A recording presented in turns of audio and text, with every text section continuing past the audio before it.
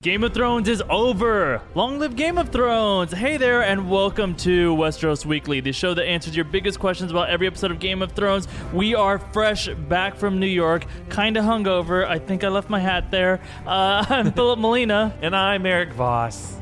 Hi. Hi. We had a hell of a show, guys. Yes. It was so amazing to get to meet so many of you out in Brooklyn. Thanks to the Hotel Red Line for that. That was like the exact experience I wanted to have. I wanted to watch it with so many amazing fans. Everybody in that room was a diehard fan. And we got to experience so many of the best moments with them. Oh, yeah. We've never had that experience before, seeing it with a huge group, with all the highlights of the episode just feeling that much more punctuated, like when Jon Snow kills Daenerys. And, so that got that huge reaction, and which I thought could not be topped. But it was. And you get to see it. I think it may have been topped. You can definitely see me on the side there when Jon Snow pets Ghost. Yes, for some reason that was more of a catharsis for people. Well, for some reason, I think we felt that catharsis a bit more there too. Yeah, there was these two guys that did a double high five in that moment. And it was just perfect. That's exactly what it deserved. But man, just having the crowd explode in those moments was so amazing. We are going to get to everything that we normally get to on Westeros Weekly. We're going to have a big question that we're going to tackle in a minute. We're also going to have a lot of other questions from you guys we're going to go over, and our death pool finally has a winner and all these things. But first, we did a live show there, and we that was literally right after the episode ended, so we had real authentic snap reactions right then of just how we were feeling. But we don't want to deprive you guys of that too, so we're just kind of going to give some of the thoughts we had about the finale. And this is stuff, if you were of the people that were there at the live show, then you've heard this before. But for the rest of you, man, what an episode. Right. And it gave some sense of finality to all of the characters, especially if you look at the whole series, how much the Starks have been beaten down, and how this finale episode ended up as a victory for Team Stark in several different ways. But also as a kind of the answer to the question we've had about Daenerys' descent into darkness throughout this season, how she became a villainous character, and how that felt a little sudden in episode 5. This episode kind of had some meta conversations, the debate between Jon and Tyrion, kind of serving as a surrogate debate that was happening among the fans over whether or not it was justified. Which was pretty prescient that they were able to understand what the arguments were going to be, and was there enough? And I think that the writers were speaking through Tyrion, and apparently this was very much needed when he was recapping all of the different, essentially war crimes that Daenerys Targaryen has committed. They were kind of saying, like, did you guys forget that she was on her way there the whole time? Whether or not, I still have issues with the exact way it was done. I'm making a whole other video about that. But I do think that they were absolutely right that, the warning signs were there. Absolutely, and it felt like the whole season has been doing this, but kind of reminding us of everyone's past actions and their past journey. The way that scene reminded us of the fact that Jon Snow was resurrected, and this isn't just something that the show just did a couple seasons ago that we were meant to forget about and pretend never happened. No, they deliberately reminded us that he has this kind of power of the Lord of Light, and he has this kind of symbolic destiny that he's meant to fulfill. And in the breakdown, I get into more of the specific imagery of how that could be the case, and we'll talk about this on and on and weeks going forward. But Jon did play a significant role. There were some potential prophecies confirmed by his killing of his love, Daenerys. Mm-hmm. She could potentially be a Nissa Nissa figure in the Azor Ahai prophecy. We did see imagery of flaming swords when Drogon melted the Iron Throne, and the world was rid of darkness in a way. Daenerys was at least equally great threat to the livelihood of the people of Westeros that the Night King was. So despite Arya serving as a champion of the Lord of Light in the Battle of Winterfell, you could definitely be argued that Jon was a champion of the Lord of Light in this finale episode. And I think just staying on this idea of the prophecies that came to pass or were ignored potentially in this episode, so you have a whole video coming of prophecies and theories that were paid off, some that weren't. But I do want to acknowledge a more subtle one that was paid off. It's only subtle at first, or not subtle actually at first, and that's the vision from the House of the Undying that Dany has, where she's going to be walking through the Red Keep. The top is blown off. Turns out it was probably a mix of snow and ash is what was falling. Yes. And they do a lot of shot-for-shot recreation, so we all remember that's playing out exactly how it did then. The thing that I think we didn't realize then, but retroactively we could have realized spoiled all of Game of Thrones, was that originally that vision that she had ends abruptly, and suddenly she finds herself with Khal Drogo and her unborn child reunited somehow. Now, looking back, you can probably realize, oh, that's why. That's the last moments of her life, and then she's in the afterlife again with her, the man she loved and the baby she never got to have. Carried by the dragon that is her son, in a way, metaphorically speaking. And also represents Drogo. Right, yeah. So it does come full circle in that way. So if you're willing to have a detached look at some of these prophecies, which you should, because they are metaphorical, the show did deliver on these. They weren't just brought up. And hopefully the book will continue to explore them more, because prophecies, mythology, still, Winds of Winter and the Dream of Spring, we'll dig into these more because it's always been more present in the books than they've been on the show. Real quick, I think we should also just this is just something we went over in the live show, but I think it's worth acknowledging just some favorite moments from the episode. I know I think we both had a gasp worthy. Well, we had a couple of moments. I know we caught you on camera gasping at a certain moment, but when we reacted just to the wings of Drogon spreading behind Dany there, just for a moment, it felt like a nod to the theory that some people had, which was maybe one of the craziest theories, was at the end of the series, Daenerys, the dragon inside of her would crack through her skin and she'd become a full-blown dragon. Right. It created this illusion of metamorphosis, physical transformation, the threat that the Mad King Aerys II and Viserys promised that they had the power to do. Daenerys is going a step further by showing she actually has the capability of dragon power and dragon fire, and that was just a little nod to the fact that her mad brother and father made this promise. She's actually able to deliver on it. I like that you're making that point about metamorphosis too, because it is the straight up Kafka version of it, where you become the actual beast fully, and if anything, that is what Daenerys was at the end, where we don't think of dragons as necessarily they've gone mad, right? It's just like a dragon is as a dragon does. And there's nods to like the Greek Ovid metamorphoses as well. This idea of by humans transforming into the beast, you kind of boil down to the pure essence of something that in a way becomes easier to destroy, as though we saw Daenerys kind of melt down from a complex human figure to just a pure rage-filled dragon who's willing to spread that rage and fire all over the world. In a way, makes it easier for Jon to kill her. And then on the opposite side of the spectrum, I just love sassy Sansa telling her uncle to sit down. Just real quick. I say it every year at Thanksgiving too. It never works. She's kind of speaking for everyone in that moment. Like, Edmure Tully, why are you even here? Well, it's just like, what? You don't even go here. Yeah, exactly. You had an episode, dude, basically, and you were captured. No, I loved that moment, and I mean, obviously, the ghost petting Jon moment. You can see me in that moment, freaking out and standing on someone's shoulders. Yes. That final montage, beautifully composed by Ramin Djawadi, kind of the 11th fan of this show, with the extra character who brings so much to this. Someone did put like a John Hughes kind of music over it with like cheesy epilogues. Recaps, epilogues. Speaking of epilogues, though, I think we should probably acknowledge just where these characters ended up and how we feel about that. Obviously, Sansa, we were just alluding to Queen of Daenorf. Yes, Queen of Daenorf felt like full circle for her. A lot of people wanted her to be Queen of Westeros as a whole, but in a way, just becoming Queen of just Daenorf as its own independent nation is an even greater victory for her, because that's where her true allegiance lies. And if she were Queen of Westeros, it would be clear she would always show preferential treatment and potentially create further divisions and conflicts between the different kingdoms. You can't imagine her visiting Dorne. Right. It's never been interesting. She's never had any luck south, and the Riverlands was always a dark time for her. Her family doesn't have luck going south. Right. So in the north is where she belongs. This is what she's always wanted. And I think she's always wanted independence and autonomy for the North. So the fact that she was able to achieve that is in many ways an even greater victory for her than the victory for Bran was by winning the Iron Throne, or what's left of it. For me, I just saw it as Canada. Right, it's the formation of Canada, basically, where it's like, you know what, this thing is bigger than everything else, right? The North on its own is incredibly vast. Of course, there's even beyond the North, but there's also beyond Canada, I've heard. It's where Santa lives. But some our UK listeners and followers may compare it to Scotland and how recently Scotland wanted to secede from the UK. So that brings me to actually, I think that's more like the Iron Islands.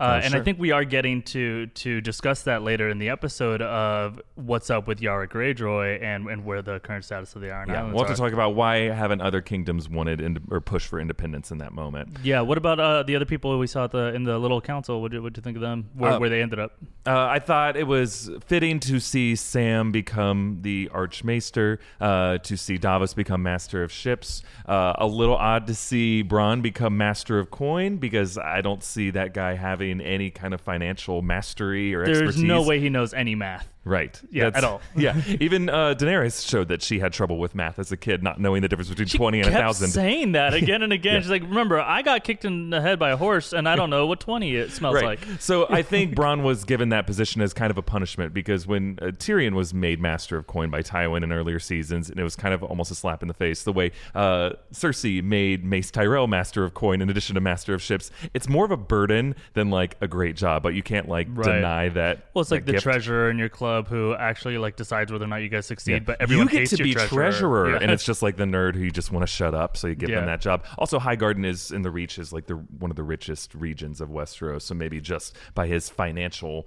acumen. Well, yeah, he probably discovered a lot of, because I don't think they have digital banking, so I think in his castle there probably is just like a collection of prizes and gold and whatnot that I guess he now owns. Yeah, I'm a little mixed in my feelings of seeing Brienne of Tarth become Lord Commander of the King's Guard. Not that she's not worthy of it. It just seems like the monarch that she's more loyal to is the monarch of the other neighboring independent country. She could be Queen's Guard to Sansa Stark of the North. She doesn't have to be Queen's Guard or King's Guard to Bran Stark, someone she hasn't really shown much loyalty to. Sure, but you could easily have seen, had they known that Bran was still alive, maybe that would have been part of the vow to Catelyn Stark, would just take care of my children. Sure, maybe. And then also, she is someone who did not start in the North, right? I mean, she looks good up there, but she might actually like going and running around in a bathing suit. It seemed like the show wanted her in the South so that she could fulfill Jaime's obituary and his epilogue. Because potentially that book moment was nice to see her fill in the Book of Brothers, but it just seems something that was more for Jaime, trying to give some closure on Jaime rather than closure for Brienne. Yeah. Now I wonder if this is just a kind of a nerd question about if one kingdom respects the knighthood of another's, because technically she was knighted by Sir Jaime, and so she might kind of belong in that line. Oh, to the a little bit, maybe potentially. Sure. I'm not sure. Someone will correct me aggressively. Yes. So actually, then in the live event here, one of my favorite moments is that we got to Stardust flew out to winners that had been asking questions all season long, really great questions, and we actually so we'll revisit their questions throughout this episode, but one of them is actually kind of, I think, like one of the big questions that a lot of us have been just debating about and thinking about, and I love the way that our Stardust winner Nevin put it. So let's go ahead and play Nevin's question from our live event. So my question is Bran the biggest evil mastermind of them all? Yes! Because he literally warged himself into the Iron Throne. Great question. By the way, that whole live show, you can listen to the audio version of it on our podcast feed. If you go to the Westeros Weekly feed, you can listen to our whole discussion. It's a really fun event. That's all there. Also, just really quick, we got to give a thank you to a sponsor that helped us make this whole series, all of Westeros Weekly this season. So it's a quick shout out to Postmates. You can download the Postmates app for iOS or Android for free and get whatever you want delivered year-round. Browse local stores and restaurants, and you can track your delivery along the way, which I get obsessive about doing. Postmates brings you what you want within the hour, but 24 hours a day they have that available. I swear to God, I used it in the middle of the night last night because I was super hungover, as I said, but I just needed some carnitas, and I got some. So that's 7 days a week, 365 days a year.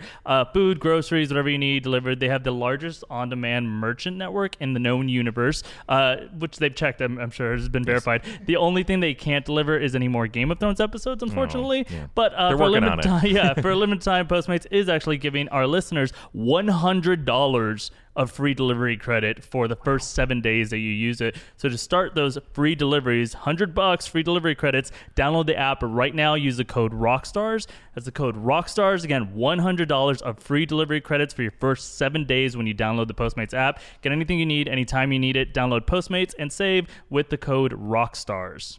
Okay, so we're answering this question about the big question. What was Bran's plan? Was this whole thing that we saw at the end of the show Bran's plan all along? Is from he the a beginning? master manipulator? Yeah. Yes.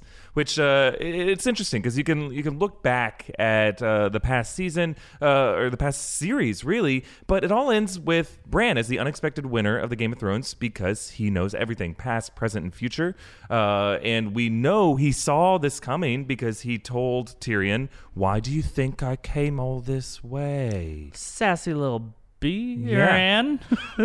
So it's possible that he didn't see every move moment to moment, but he knew enough to know that he would become king and that he would have to take the crown to serve as Lord Protector of the Six Realms. Well, and to reminder, he was offered to be the Lord of in the north of Winterfell.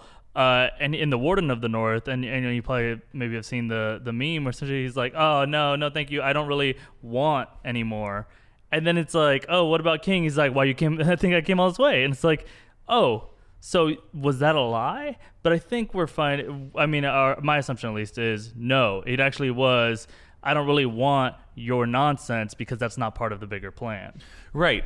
Or you can also read it as Bran didn't want this lower level position as part of his destiny to show the world that he does not want power. So if he was Warden of the North, that would count against him during this big council meeting. Was like, well, he took this lower level position of power, Warden of the North, Lord of Winterfell. So the guy does want power. Instead, Tyrion can better make the claim that this is the one person here who does not want any power. He doesn't want any part of the political games. That makes him that much more worthy of taking the role as king. Also, look at any person who's made it clear that they do want to be king or queen. It does not end well for them. Yes. Everyone who's wanted it has lost in some way or another. Yeah, So Tyrion earlier in the episode told Jon nothing's more dangerous than the rightful heir to the Iron Throne, which I think is kind of the deeper theme of this episode. And you could argue the whole series that really it's super dangerous when you have someone who has risen to a certain level of power who wants more power and they're within arm's reach of it. You got to watch out for that person. So instead, it's kind of like what Tolkien has said in Lord of the Rings, that the Hobbit is the most worthy of bearing the ring because their souls are the most uncorruptible. They're humble. They have no want for power. They're both physically and metaphorically with a way of arm's reach of any real power. So in the same way, I think Tyrion is kind of alluding to that argument with Bran. He's the most worthy because he doesn't want it. And I think also Tyrion is alluding to that. We joked a lot in the live show about what a nickname he gives him. Bran the Broken. So Bran the Broken over here, and Sansa's like, and his dick don't work. But he keeps repeating Bran the Broken, and it's like, yeah, we get it. You want the nickname to stick. But actually, if you think about it from this perspective of he's also doing a PR move right there of explaining this is a different system, and that does actually work for of all people standing there right there. Grey Worm, right? He was following the person who wanted to break the wheel. Well, how about the broken boy, the broken man, right? That doesn't sound like something that's from the previous wheel. Also, he knows something about wheels. Yeah. That's true. But let's look back at Bran's moves. How far back was this plan in place? Right. Has he been Littlefinger from the beginning? Yeah, basically. And we can look at early on in season 1, he received that cryptic dream from the three-eyed raven that he didn't understand at that moment, that you will fly. And in the books, he had the dream of flying over Westeros, seeing over everything. And then when he actually met the three-eyed raven, he told him, you'll never walk again, but you will fly, which Tyrion alludes to in this scene. Right. The boy who never walked again, but he flew. So maybe from that level, from that moment, Bran is starting to see a future for himself. And then in season 6, once he becomes the three-eyed raven, he actually had a vision of much of the conflict to come over the next couple seasons. He saw wildfire tearing through the tunnels beneath King's Landing. He saw the shadow of the dragon. He saw the shadow of the dragon, Daenerys' dragon, Drogon, flying over King's Landing and burning it. So he knew that both Cersei would become a mad queen and Daenerys would become a mad queen, things that would cancel each other out and create a power void. And then later on comes to realize that Jon Snow is Aegon Targaryen. Yes. So if he knows that secret, paired with the fact that there's going to be this issue between Daenerys and Cersei, and he knows there's a rightful king, he also knows that he can divide up the faith behind Daenerys by telling Sam and letting the word get out that Jon is actually the true heir to the Iron Throne. So that move right there, telling Sam at all, could have been a strategic move just to set up Daenerys' split of her counselors. Absolutely. And it's also a strategic move to tell Jon it's your choice. And the gods would to tell his sisters. He is empowering Jon to make these decisions so that later that will have a ripple effect when he's talking to Tyrion, who also says in this episode, she doesn't get to choose, but you do, And then when Daenerys, when they're embraced in that moment, she says that the other people who might know what's good in the world don't get to choose. We get to choose. So Jon in that moment feels that sense of power. It honestly goes all the way back to when Aemon Targaryen at the Wall said, a day will come when men get to choose between duty and love. And that choice, Bran is lighting ablaze in Jon so that he will fulfill his destiny as this Azor Ahai figure to be the one to kill Daenerys, which will also take him off the playing board as well. Yeah, and I'll just throw out there, obviously, we've talked about this. Does he get the Night King off of the board just by giving Arya the dagger? Oh, for sure, uses, right? Absolutely. He's just like, all right, we'll take care of that. Arya will move in and take care of that threat. And then I'm still playing the political game on the side. And that's why, man, I wish we knew exactly what he told Tyrion in that conversation. Yeah. The battle of at the Battle of Winterfell, where that whole conversation could be like, I should never be king. I'm not saying me, but whoever is king should, maybe be a kid who's a teenager who's also 1,000 years old. It's going to be for us to argue over and over the ages whether Bran wanted this, whether he's he has ambition, lust for power the way Littlefinger did. And Littlefinger was manipulating things behind the scenes, using chaos as a ladder. I don't personally read Bran that way. It's hard to judge a book by its cover.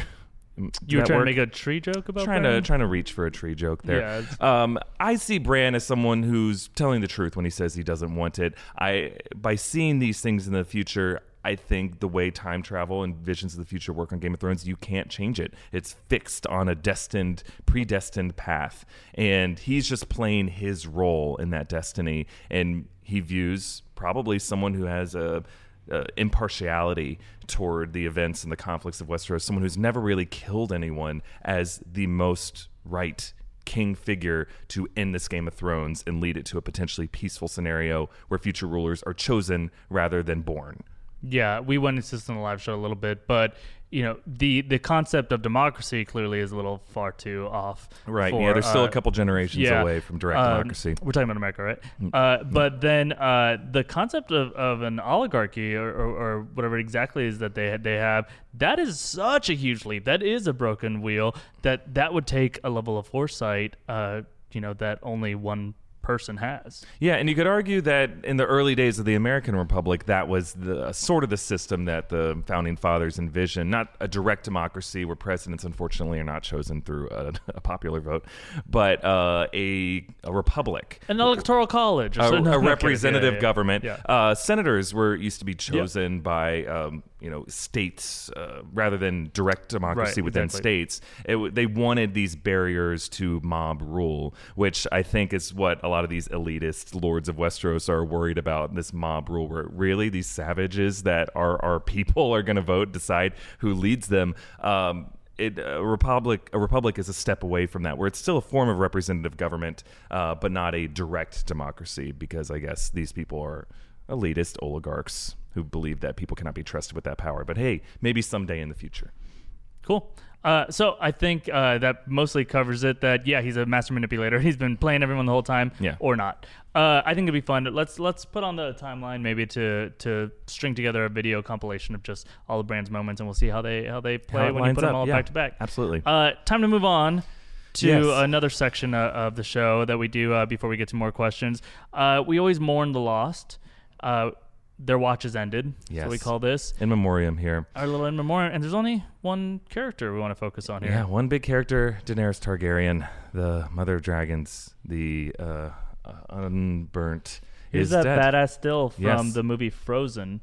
where she's letting it go. Yeah. The Daenerys actually is interesting. We'll talk more about some Lord of the Rings parallels, but you can compare Daenerys' arc here to Gollum, someone who's turning into full corrupted with her lust for power, and the Iron Throne being kind of a ring of power kind of figure. But yeah, her lust for the Iron Throne blew up in her face, and you could argue over the past 2 seasons, she's been gradually slipping into this path of darkness. I agree that last episode it was a bit abrupt to see her go full crazy and decimate. Sorry, I keep saying decimate. I get it right. Destroy, not decimate. Half a mate. Street by street of innocent people. She did not need to do that. And whatever argument or justification she tried to use will never make sense to me, because she could have just aimed directly for the Red Keep. But you can see how she snapped and emotionally why she made that choice. Especially Emilia Clarke's performance showed you. And because they didn't give her lines to do it. She did it on her face. And you know what? Kudos to Emilia Clarke in her portrayal of her death scene. I thought the acting of that scene between Kit Harington and Emilia was amazing. She played it with such steadfast conviction. The smile that she had on her face, if only you could see what I could see. It's difficult to see things that have never been. It's sad for her because you believe her in that moment, but you just know that she's wrong. She's also the most human she's been in seasons in that moment. In fact, I think she probably went back to like a season 2, season 3 Daenerys performance there and just reminded you of the young girl with a vision. Yeah, Clarke had said that in her final breaths that she was trying to show that vulnerability of herself as a little girl in season 1. There you go. And that's why she keeps referencing it. But I will point out, okay, I'm not saying Daenerys did nothing wrong, but Daenerys did nothing wrong. No, that's not true. I think it was very bad too. But we do got to acknowledge, so she wanted to break the wheel, right? Yes. Does she actually break the wheel if she takes power? No, and she said she ousted a tyrant, but she's replaced Cersei with an even worse tyrant. Herself she's going to be this awful dictator. We can all see where it's going, but by burning all these people and making it so that her lover feels that he has to kill her, and that her most trusted advisors, all feel like yes, she needs to die, then they result in a whole different system of government after that. Yeah. Did she not break the wheel by burning down King's Landing? Was it required? Yeah, I believe so. And I think by breaking the wheel, she might have forgotten that she's also part of that wheel. And in that wheel of different house sigils that we see in the opening credits, among them is the Targaryen dragon. Right. So by breaking the wheel, she has to go down with that wheel and open the door for someone unexpected to take power after that. Also, as we mentioned before, her death does serve as this kind of sacrificial metaphorical figure to the Lord of Lights, Azor Ahai prophecy being fulfilled. She just represented so much darkness in these final episodes that she needed to die in order for there to be any kind of dream of spring. A Lightbringer too. Yeah. So that's our in memoriam. We miss you, baby. Yes. But let's move on to more questions. I forgot that's part of this show. Yes. Okay. At Suited Dragon wants to know, where is Jon going? That's okay, so question. At the end there, so in our final shots, we see a real good boy get his pets, and then we see Jon end the episode and the whole series. This is the last stuff we see by riding north beyond the wall, or what's left of it, the partitions, with Tormund and the rest of the remaining wildlings. So he's either, some people think that he was going to be now the leader of the wildlings, but I think that immediately would be abandoning what he just had been given. So I think he's probably more likely to be scouting either a new location for them, like potentially taking them back to Hardhome or something like that, and just giving a home back to the wildlings. Remember, he took these people from the place that they call their home and the true north. They don't think of the north as, actually that anything close to with their home. They've been offered lands there before, and they said they weren't into it. That was his vow back when he was with Ygritte, was that he would be able to bring them back. Also, this episode had Grey Worm and Brienne kind of pay homage to their dead loves, a lot like Jon is doing right here. Kind of like putting flowers on the grave a little bit. For Ygritte, yeah. But also, I think that, we talked a little bit about what the imagery of that last shot is and what it reminded us of. Yeah, absolutely. I mean, looking at the imagery of these living, breathing humans going northward and disappearing into the mysterious forest, so many of the shots in this final scene echoed the prologue scene of the series of the 3 Night's Watch Rangers going north of the wall and seeing this evidence of this creepy existential threat from the White Walkers coming south through the trees, of dead children resurrected with blue eyes as these kind of zombies. This is kind of a direct thematic counterpoint to that, of showing humans going further north. And there's also, I think it's important that we see children, and Jon is entering the forest. He is basically a resurrected figure, children of the forest. Maybe you could argue in some kind of fan fiction future that we all have of this show, could Jon become a new Night King type figure? In the Game of Thrones books, there's they don't have the Night King as we saw him on the show, at least yet, but there is a character named the Night's King who was a former Lord's Commander of the Night's Watch who fell in love with a some thought was a bear, or a White Walker woman, Yeah. and became this kind of mythologized figure of the Night's King. Right. Is Jon going to fulfill that kind of destiny and become this kind of half human, half resurrected zombie figure who just lives in the North in his days until he dies or never dies? We got a lot of shows coming where that could actually happen. Whoa! Oh my goodness. Okay. I hope it just gets louder. At Moogle Queen asks, why didn't the other kingdoms want to be independent? That's what we teased Great a little question. bit earlier, and why I think that if you rewatch the scene in the Dragon Pit, Sansa's like, you know what? The North is going to stay independent. Immediately cuts to Yara, and she's like, what? Like, we could ask that? yeah, that's an option. But so it is a really, really great question, because that moment seemed like it should be available to everyone there. So then why doesn't Yara ask for the same thing for the Iron Islands? Also, why doesn't Dorne ask for the same thing? It was interesting because Yara Greyjoy had been promised some kind of autonomy and independence by Daenerys, and Dorne historically has always been the part of the continent that the Targaryens have struggled to invade and control. I think a good answer simply is that Sansa Stark and the northern forces are surrounding the city right now, whereas militarily speaking, there is no remaining navy of the Iron Islands. Euron used all of it. It's been destroyed. And as far as we know, we don't know what the Dornish forces are. I think the last time we saw any kind of Dornish forces was the navy that Euron first sacked in Season 7, Episode 2. So it might just be a question of military might. The North still has a standing army that poses a threat to the Unsullied in the South, whereas these other forces, despite their promises that they've heard to them for independence, just don't have the might to back it up. It could be that. I also think it could be a clue or a hint toward the Dream of Spring, right? Which, if spring is representative of peace, that's what Yara Greyjoy taking over the Iron Islands is supposed to represent, right? We know that her family, they don't sow, right? They sack, they pillage, and she vowed to change that. That if she were selected as the next leader, that she would reign, honestly, kind of like catch them up to Westeros, because they were still from left over from a different time. In this version of government that she's now, this is witness to this concept that maybe things can be different. Maybe we will actually be listened to now. We'll be heard. She's helping choose the king. Her vote technically would not have mattered if she voted differently. But this is an example that things are going to be different, and it potentially could be, at least more peaceful for a time. And Yara Greyjoy's Iron Islands don't need to behave the way her fathers did. Yeah.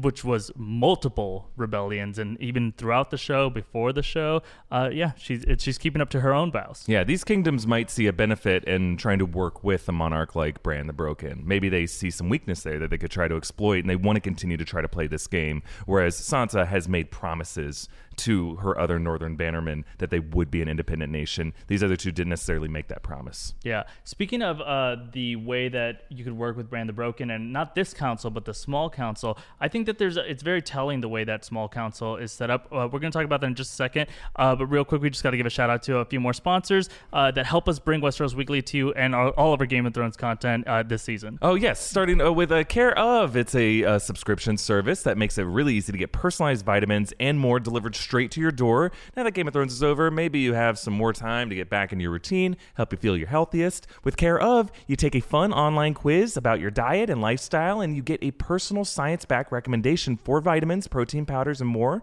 They take the guesswork out of being healthy and make it really easy and convenient. Here, so this is like a box I was sent from Care Of with just like these little packs of multivitamins, vitamin C, whatever I told them that I needed, and they determined for me that will help with my diet. And they have these packages. They're easy to grab and go. Like if you don't want to take it right away, but once you get to work, you'll be able to drink some water, and you can take them throughout the day when it's convenient for you, rather than having a big pill bottle and you will easily forget about it. Those you just carry in your pocket. And with the Care Of app, you can earn rewards for taking your vitamins, which is great. It gives you kind of like, it's like a Other game. than health. It should be a reward in and of itself, but let's be honest, we don't always take care of ourselves. This kind of makes it easy to track. Yeah. For 30% off your first Care Of order, go to takecareof.com and enter promo code Westeros30. Again, that's takecareof.com and promo code Westeros30 for 30% off your first order. Isn't that great? So thanks to Care Of for helping us out here. And then our final sponsor this week is Away Travel. They're a design company that makes the world's coolest suitcases.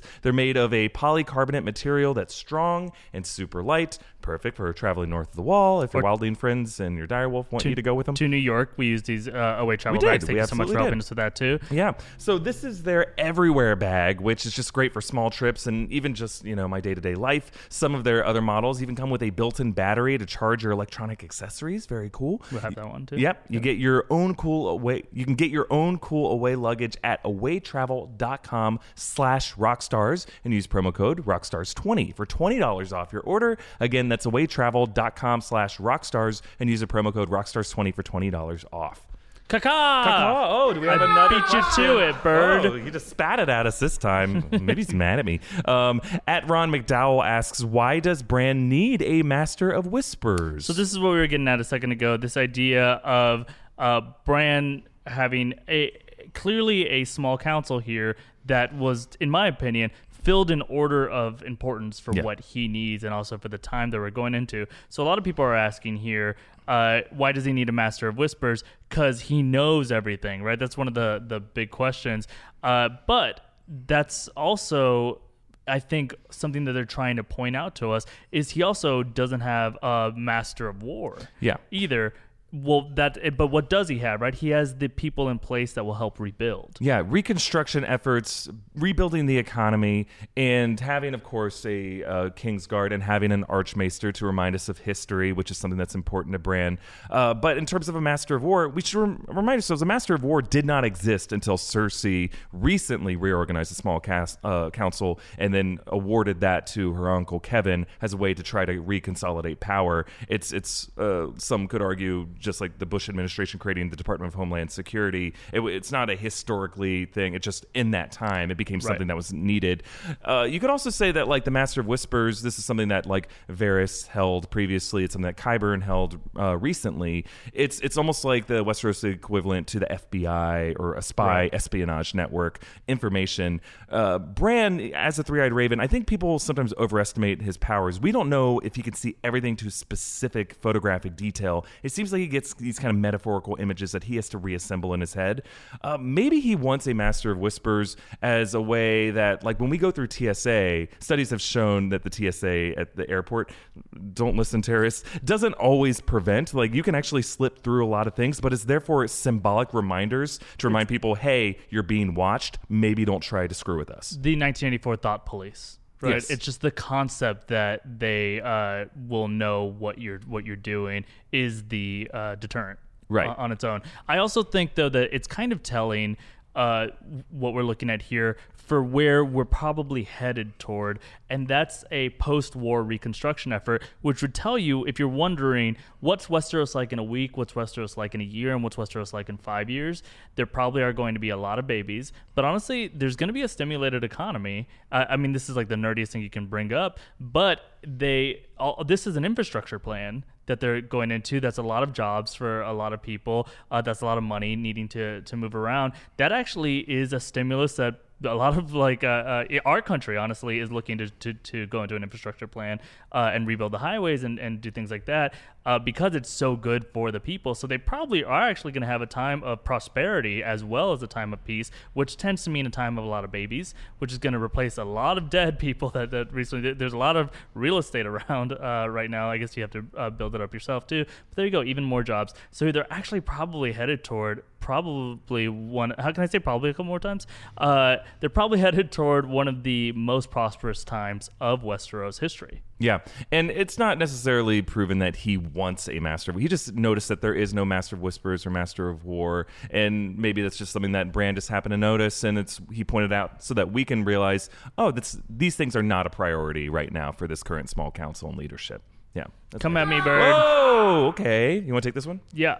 I just wanted to know why the bird can't make it all the way over here if the bird can fly, but it can't make it to the other side of the table. He's got a human arm in him, too. It's weird. Baby birds do hop. It's adorable. At Ilana Loves DW wants to know, what are the Unsullied and Dothraki going to do now? Okay, yes. Oh, that almost cut my throat. So we know that Grey Worm and the Unsullied are sailing to the Isle of Noth. That was the homeland of Missandei. It's south of Valyria. It's in the continent of Sothros, it's south. There's a lot of islands there. It's pretty. It's unexplored. What's interesting, they don't really address this in the show, but in the world of Westeros, they contain these flesh-eating butterflies. Right. That's their only manner of defense because the people of Noth are very trusting, unfortunately, and that's why they're prone to they're so trusting slavery. And weak that the butterflies were able to the butterflies that outrank them on the food chain. Right. So, but Davos did say that they're known for their butterflies, but they haven't been established as flesh-eating in the show. Anyway, but he's bringing them back, or it sounds like he's bringing Missandei back to bury her there, as they kind of promised each other and right before the Battle of Winterfell that we want to retire to the beach, and maybe that seems like where the Unsullied are going to go. Also, she was implying that she wanted her people protected. Right, so and to so they give could be that them protection an force. army there of protection, Yeah. not an army of people that will procreate there and increase the No, baby but boom there. these Southern Isles are often where slaves are gathered from, so it seems like maybe the Unsullied will kind of stop the slave trade to Essos. Yeah, hopefully word gets to Noth before they do, because otherwise it's like, hi, my name's Grey Worm.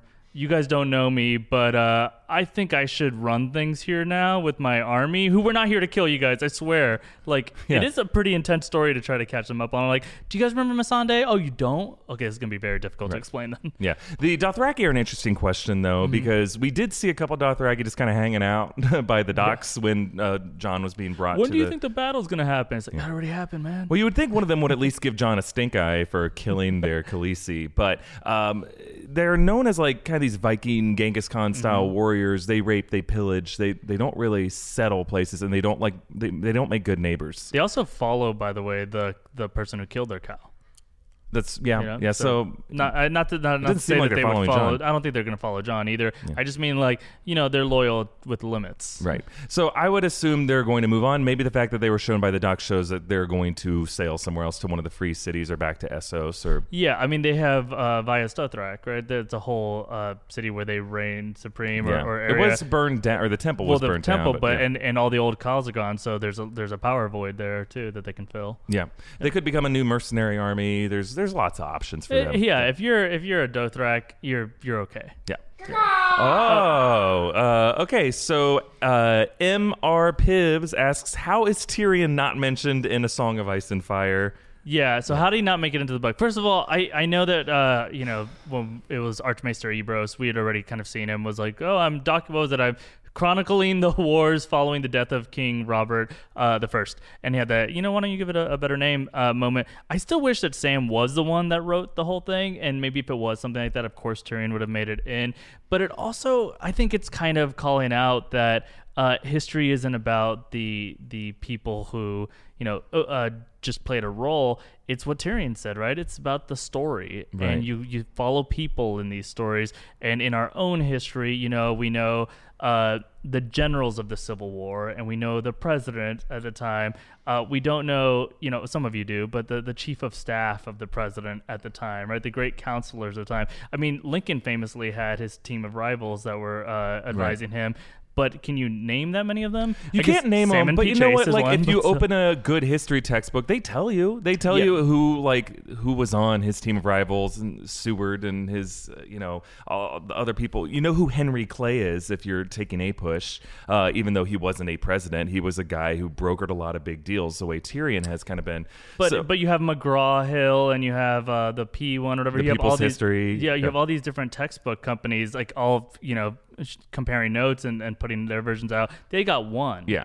I think this was like a moment that's kind of on the surface jokingly shortchanging Tyrion as a guy who has been told before that his whatever he does will not make it into the history books just because he, in his words, is an imp and people never honor them properly. But I like to see it as his story is still yet to be written, the same way that Brienne had to kind of fill in Jaime's obituary and kind of tell his story.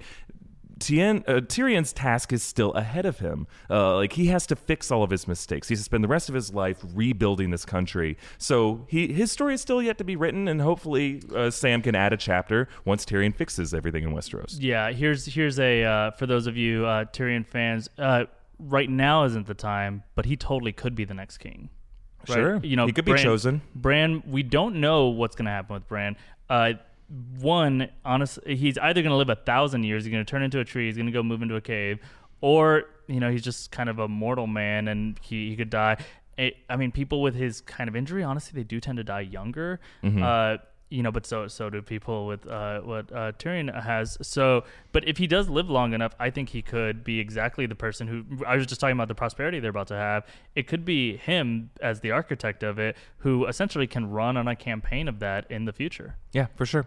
Oh, we have another question there? Okay. At the bird Reading is louder Otter. than it is efficient in any other way. Yes, it is. The Reading Otter wants to know, why does the Night's Watch still exist? Yeah, that's a good question. We saw at the end of the episode, not much of it exists. Like, there are the people in Castle Black, but it seems most of them are wildlings and Tormund. Westeros, we should acknowledge, still needs protection from whatever might be north of the Wall. It seems like the Night King, the White Walkers, that threat is vanquished.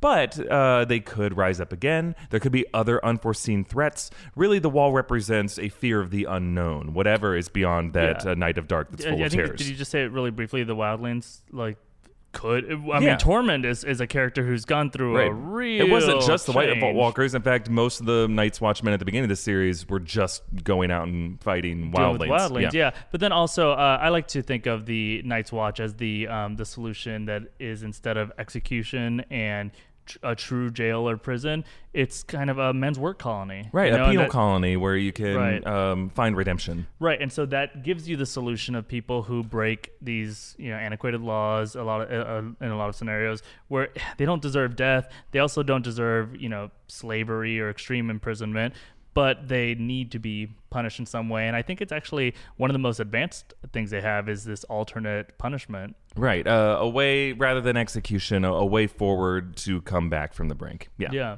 We got another one, Bird. Roar! War. It's learning to speak. It's learning. War. At Chaz Trucker 40 asks, why would Drogon melt the throne? Wait, it doesn't even have to do with war? The bird just unprovoked said war? Just that a threat? Oh, roar. Got it. Okay. Yeah. Roar, what is it? Work on your diction, Bird. Right. So dragons do have a special connection to their riders, and all of the dragons have had a special connection to their mother, Daenerys, the three that we've seen on the show. She didn't have to scream Dracarys every time she wanted Drogon to torch something in King's Landing, or like in other battles, the dragons just kind of knew, ESP. Or she tugged on her ear, I think, is what it was, right? Baseball signals. Yeah. So likewise, I think he knew that her drive to sit on that throne is what ended up killing her. That he kind of recognized it as the true evil that was corrupting all these characters, like the Ring of Power, that needed to be destroyed. They do have this kind of magical cosmic understanding of how things work, so that could have been the reason why. I do like that some people said that he thought that Dany just tripped and then fell on one of the swords, and he's mad at it now. He sees a pointy thing through her, sees a bunch of pointy things over there. That did it. Yeah. So I think that kind of that cosmic understanding is the best interpretation we have of that. Yeah. Most advanced figure. Oh, hi. At cutie. Sylvia, or It's Sylvia, asks, where did Drogon take Dany at the end of the series? Right. So the closest we get to hearing where Drogon is, and ideally he hasn't dropped her off in the ocean on his way, is we heard that he was spotted flying east. I mean, anything. I think we can. It's hard to find those thoughts reliable, but I think a dragon is something that people will spot as it goes around. So it probably is on its way to or even beyond Essos. It could be going back toward the Great Grass Sea of the Dothraki, where he was born. Sure. In that area, and also, it's very significant to his mother. There's also old Valyria, where dragons originally came from. It's also where Targaryens came from. Yeah, and there's a theory that Drogon might actually be a female or might have laid some eggs or something in old Valyria. God, I hope so. And that's why Tyrion Life and finds a Jorah way. spotted Drogon when they were going through the doom of Valyria. Or maybe he could be going back to the Shadowlands east of Asai, and there's some people say that's where the eggs came from originally, so he could be going back to the source of the eggs and where the dragons might still be. A lot of people, there's two theories out there I want to acknowledge really quick. One is that Drogon is taking Daenerys somewhere to be resurrected by a red priestess or something. Ooh. I don't think that's happening. Yeah. I think it would kind of shit on the whole thing. Yeah. But there's another theory that dragons, by re-entering history in this place, this is also the rebirth of magic for these people. And obviously magic has played quite a role on this show. So I think I just want to acknowledge right there that, I'm really into the idea that Drogon somehow begets more dragons, whether or not it's frog DNA or what it is that does it. That's what I'm hoping for sure. So we got another question. But this one's actually, you stay right there, Bird. You don't move. Because this one is also from our New York show where we had our other Stardust winner ask a question live on stage with us. So let's kick to that question from Carly Ann. Hi, guys. So I'm wondering, I think, and this is probably a big question, where is Arya going? She's going west of Westeros. Is that a new series? What could we find there? It's past the edge of the map. Love to hear what your guys are thinking, because I want to know where's Arya is going. That's the next show I'm watching. All right, give it up for Carly Ann. Great question. And love the costume. A very, Yeah. Cersei Lannister Cersei and Morning. inspired. Yeah. Absolutely. What do you think? All right, yes, a wonderful so question, and I love the mystery and the promise that it opens up. West of Westeros is completely off the map, completely unknown. We don't know what kind of globe we're working with here in Westeros. She better hope it's not actually flat. Right. I like the idea that things are expanding in all different corners of the globe, right? Jon is going north. Grey Worm is going south to the Isle of North. Watch out for those butterflies, by the way. They're supposed to be poisonous in the Isle of North. Drogon and Daenerys' corpse are going east somewhere, and some have wondered, are they going to the old We'll touch on that in a Valyria? second. Yeah, but they are going east, and then Arya's going west. Things are expanding beyond the continent of Westeros, which is no longer a focus of concern. It's what's next and what is beyond the edge of that map. So with Arya, I like to think there's another continent over there. Maybe she'll just go all the way around, and then she'll be back in the Shadowlands that are east, and she'll find, as we did when we explored west, it all connects. This is actually round. I think it makes a lot of sense. There's a lot of parallels, obviously, with the world of Westeros and Earth. And, I mean, honestly, she's set up to potentially encounter a bunch of natives and then give them malaria. I think that's where we're headed. Oh, cry me a trail of tears. That was great. All right, thank you so much to Stardust for flying those two out. Nevin's the one that, just to be clear, got that joke in at the end, which was so great. Malaria. But moving on. To our kill count, so again, not a ton of bloodshed in this episode, except Jon, of course, killing Daenerys, always be my queen. And then Grey Worm, who we saw kill one Lannister soldier, but probably killed everyone in that lineup. Right. He was moving on to the next one. So some dead. He wins that kill count, I guess, if we're looking for winners in that moment. But it was an act of war, or what is it? Not an act of war, war crime. A war crime. Yeah. Yeah. And moving on to the death pool. So at the beginning of the season, we invited all of you to participate in a death pool at GuessTheThrone.com. Over 2,000 people participated, and we had one winner. Isn't that crazy? One person got essentially everything or right. Or at least the most. Close to everything right. And nailed the 3 bonus questions of who would die first. This person's name. It's Tammy. Tammy, thank you for participating, and well done. Okay, so Tammy got the 3 bonus questions right of who would die first, which is Beric Dondarrion, of the different options who were given. Who would die last? Daenerys on the show. And who would sit on the Iron Throne? She correctly guessed that it was Bran. So, Tammy, we aren't able to find your information because we weren't able to get on the site. But tweet at us. Let us know. Let us know, but then send us a DM so we can start a conversation with what we got for you. I also, off-screen producer, can you tell us what places we came in? What would I come in? Philip was in tied for 398. 8th place. Oh, wow. Wow. 8th place of 2000. 398th. I came in 398. Wow. Derek, who was in 567. Oh, bummer. I was ahead of you for... Yeah, I don't know how I missed on Mira Reed. She wasn't in the see show what at we did? all. How is that? Yeah, the system was rigged. I thought Arya was going to die. I thought Varys would live. I thought Grey Worm and Jorah were going to die. Tormund, how did he survive? That's so crazy. I do think I was right about the last person to die. I said Daenerys would die. Yeah, and I missed all the bonus questions. I said that Euron would be the first to die. I said that the Night King would sit on the Iron Throne. Yeah, I was pretty bad. And you said the whole thing was a dream, right? That was it was all a dream. Yeah. And off-screen producer came in tied for 86th. Well, too bad you're he's just doing a a victory bird dance arm. over here. Yeah. And you can't work for a living. Yeah. And now it's time for our power rankings. It's part of the show where you guys decide who you thought won the episode. This is an interesting one. We sent out our Twitter poll last night.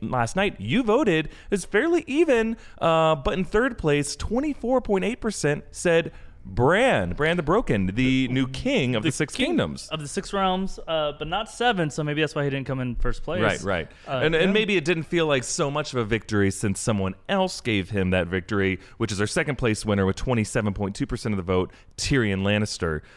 It seemed to be like more of a power player that episode. More of you felt that he was the power winner. Well, I mean, dude, he comes out of a prison cell, gets told by a Grey Worm, "You're a prisoner, you're not here to talk," and then delivers a monologue for 4 minutes where he decides the king of Westeros. Yeah. Like, it's a good enough speech. You get powerful. some votes. But first place, most of you felt, with 29.5% of the vote, Sansa Stark, Queen of Daenorf. Sit down, Uncle. Yeah, definitely Sit a down. powerful victory for her. So whatever you felt that maybe she deserved to have the Iron Throne or to be ruler of Westeros, this, in more ways than some, is a big victory for her, and we should all feel great for it. I'm surprised Jon ended up in the top 3, personally speaking. Maybe people felt that his sentence Lord Commander to of the Night's Watch. Yeah, I mean, but that's a powerful thing. He was able to fulfill destiny and kill the Mother of Dragons and got away with it. I think it's about technically, I mean, according to them, Exactly it was what he wanted, to go justice. back north with his dog. How is that a prison sentence? Yeah, I mean, maybe he would have been 4th. I want to give a shout out real quick to Bran, because that was a really funny picture we had of him. But he had those cherry red lips that I have, and I so often feel very alone about. I see you, my Kool-Aid drinking brother. I never noticed. Yep. Well, that's been enough for this Westeros Weekly. Not guys. for the whole season. We're going to make at least another one of these, and then as many as you'll have. But thank you so much for watching or listening to these. Do not forget to just subscribe to the Westeros Weekly podcast feed. That I know for a fact is going to continue on, whether or not we make exactly the same things on the YouTube channel. We got really interesting, very fun stuff actually coming for the essentially Game of Thrones related stuff for the podcast feed. But then also our new MCU podcast feed, Inside Marvel, is doing great. Make sure to follow that one as well. It's got all of our content about Marvel in general, but still remnants of our Avengers Endgame stuff and what it all means. Yeah, a lot of you are worried like, oh, we don't have nothing to watch from you guys anymore. Guys, we're just getting started. It's like we're the HBO promos of like, it begins now. Like, really, we are rounding a corner and launching so many new things on this channel because of what we've been able to do with Game of Thrones. So we're grateful that it existed. We're grateful for all of you guys, and we look forward to what comes next, as you should as well. So make sure to follow our channel and our company on Twitter at New Rockstars, and all over the place on Instagram. We do all sorts of fun stuff everywhere. And tweet us anything related to Game of Thrones. Your questions ongoing, we're going to use them for video ideas. You can use the hashtag Westeros Weekly to make sure we find those. You can follow me on Twitter at Fimo and on Instagram at Philip Molina. You can follow me at EA Voss. All right, we got a lot of great videos and podcasts coming up, so stay tuned. Guys, thank you so much for the season. We got so much more coming still about it.